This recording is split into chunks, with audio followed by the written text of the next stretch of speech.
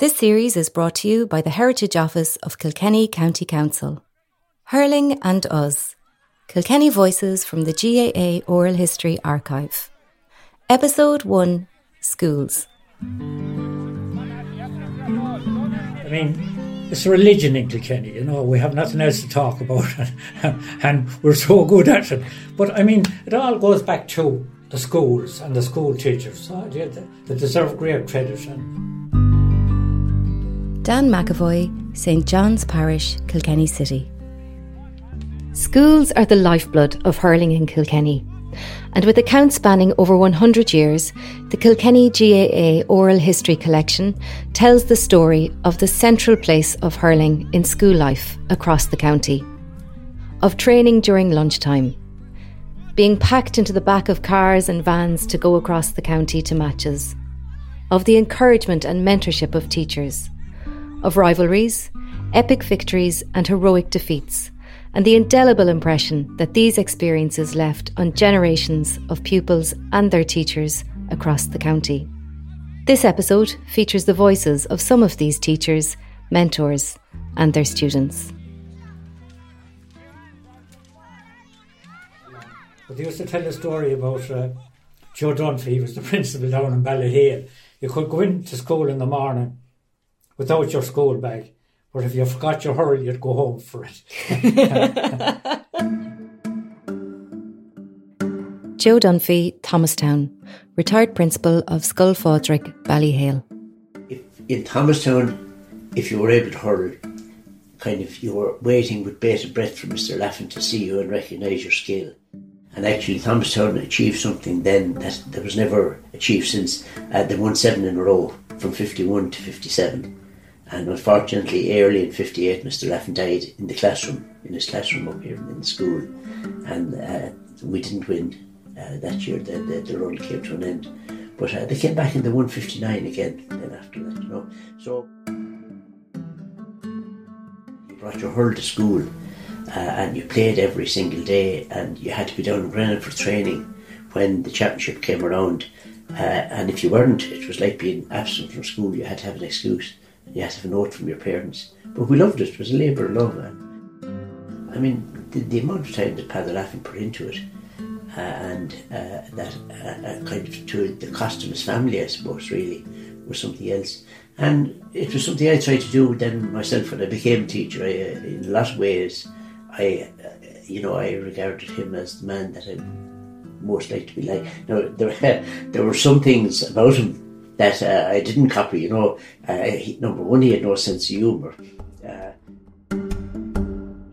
Tell me about your own playing career and how it developed. And my playing career started really with Mr. Laffin. It was every young fella's ambition to play for Thomastown, wear the blue jersey, and we had a famous song that we sang at the time. We are the boys of Thomastown in colours white and blue. We played the game of hurling as schoolboys always do. Our backs are strong and hefty, our forwards brave and true. We're marching on to victory in colours white and blue. We sang that to the boys of Wexford the year. It was Mr. Laffin made it up. I changed it afterwards. I cheated. I made it the boys of Ballyhale in colours green and white. We played the game of hurling and always play it right. And, just turned it around a little bit for Ballyhale. Nicky Brennan, Conaghy. Yes. James, what part did it have in the school day? Well, I mean, again, during the lunchtime breaks, or during any tea breaks, you were generally out with your hurley. Again, it was it was an unstructured game, really. You literally, the plan that time was you throw the hurleys into the middle and you just pulled one out and throw one left and one right, and that was the way a team was selected. Again, the coaching wouldn't necessarily have been formal, but I think it was the fact that the schoolmaster was interested and was allowing you to play. I mean, the amount of space in many cases was limited. The playing surfaces were poor. So I mean, you weren't. But it was the fact still that you were getting your hurley in your hand was helping you to improve your skills all the time.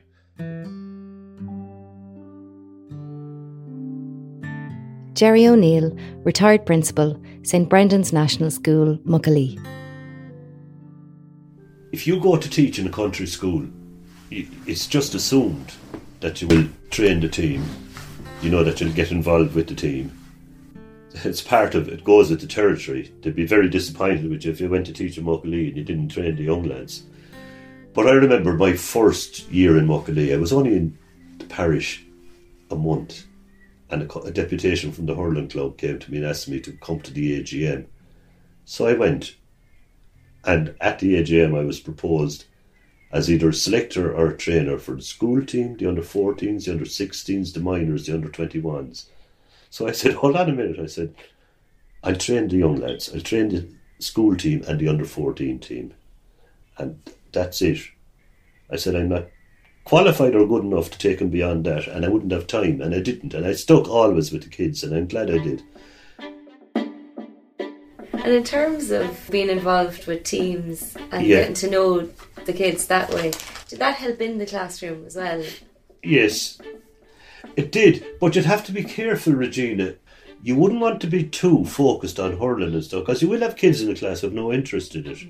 You see, you'll have a certain kind of fella in the country, a chap who's all into farm machinery and tractors and John Deeres and New Hollands and balers and no interest in hurling, but mad about those kind of things, you know. And you mustn't make him feel, because he doesn't hurl, that he's not a complete individual, or you'd have to bring him all along, naturally, you know. But it does, it does help to get to know them. And the lads that would have hurled with you, hurled for you, you'd have a kind of a special relationship with them, all right, yeah. Couldn't stop that happening. My early years I was kind of doing it myself, but as time went by they formed what they call a board and an OG in the parish to help out with training the young lads, including the school team. And by the time I had finished in Muckalee, I was almost redundant. This system had grown up around me or under me or whatever, and lads more or less came to me and said, look, we'll take it from here, and they did, and they're still doing it. And of course that's the life of the club and the life of the GA are these volunteers who do that with the kids. And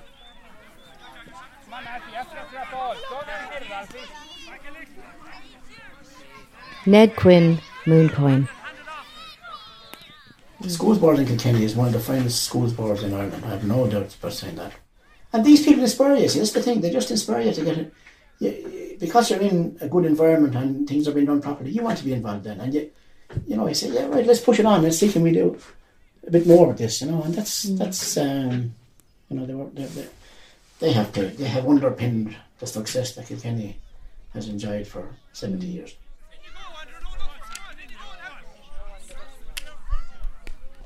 John Henderson, Johnstown. In the national school in Johnstown and then into the vocational school, were there any teachers in particular who would have, taken an interest or influenced you? Or? Well, I would have great memories of a guy called Sonny Fitz. He was a calf dealer. And this is a strange story, I suppose, or a strange thing to be saying, but when we would be going to matches at under 14 and school matches and school league matches, there wouldn't be much transport. Not that people were that badly off, but there wouldn't be that many people going with cars to an under 14 match in Freshford or Urlingford or Castlecomer or wherever it be. But Sonny was a calf dealer, and he'd have a Toyota type van, and you'd be thrown into the back of that, and there could be a couple of calves in it and God knows what, and there could be 10 children in the back. And I laugh now when I see health and safety and people, afraid to do anything because of what might happen. And this man took us to matches. And the other thing I remember is he'd stop on the way home and he'd try to buy something for everybody. And these are the people who'll never be remembered, I suppose, but I remember them, and the importance that that they were there when nobody else was supposed to be there. But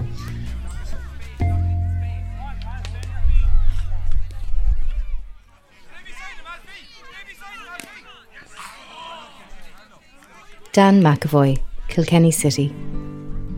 To what do you count the current success of the team? Oh, basically, and no doubt about it, is the schools, Because all the summer there now, up in Nolan Park, the finals, the school finals, like under 12, 14, under 16, And to the parishes involved, to them it's there all Ireland,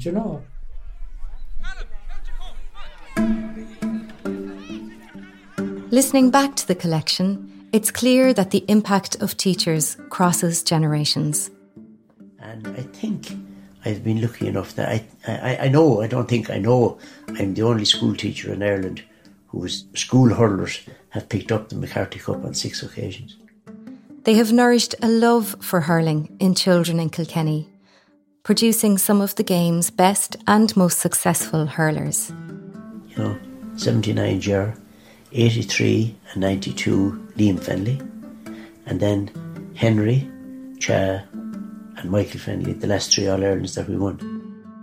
And the accounts featured in the Kilkenny GAA Oral History Collection depict clearly the dedication of teachers, parents, volunteers, administrators and even calf dealers to supporting schools hurling in the county.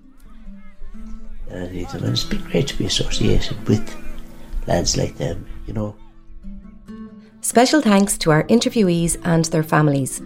Featured in this episode were Nicky Brennan, Joe Dunphy, John Henderson, Dan McAvoy, Jerry O'Neill and Ned Quinn. Our thanks to the GAA Museum and Archive at Croke Park for permission to share excerpts from the collection, which is available in full at gaa.ie. This episode was produced by Conor Sweetman and Regina Fitzpatrick and narrated by Regina Fitzpatrick. The series is brought to you by the Heritage Office at Kilkenny County Council.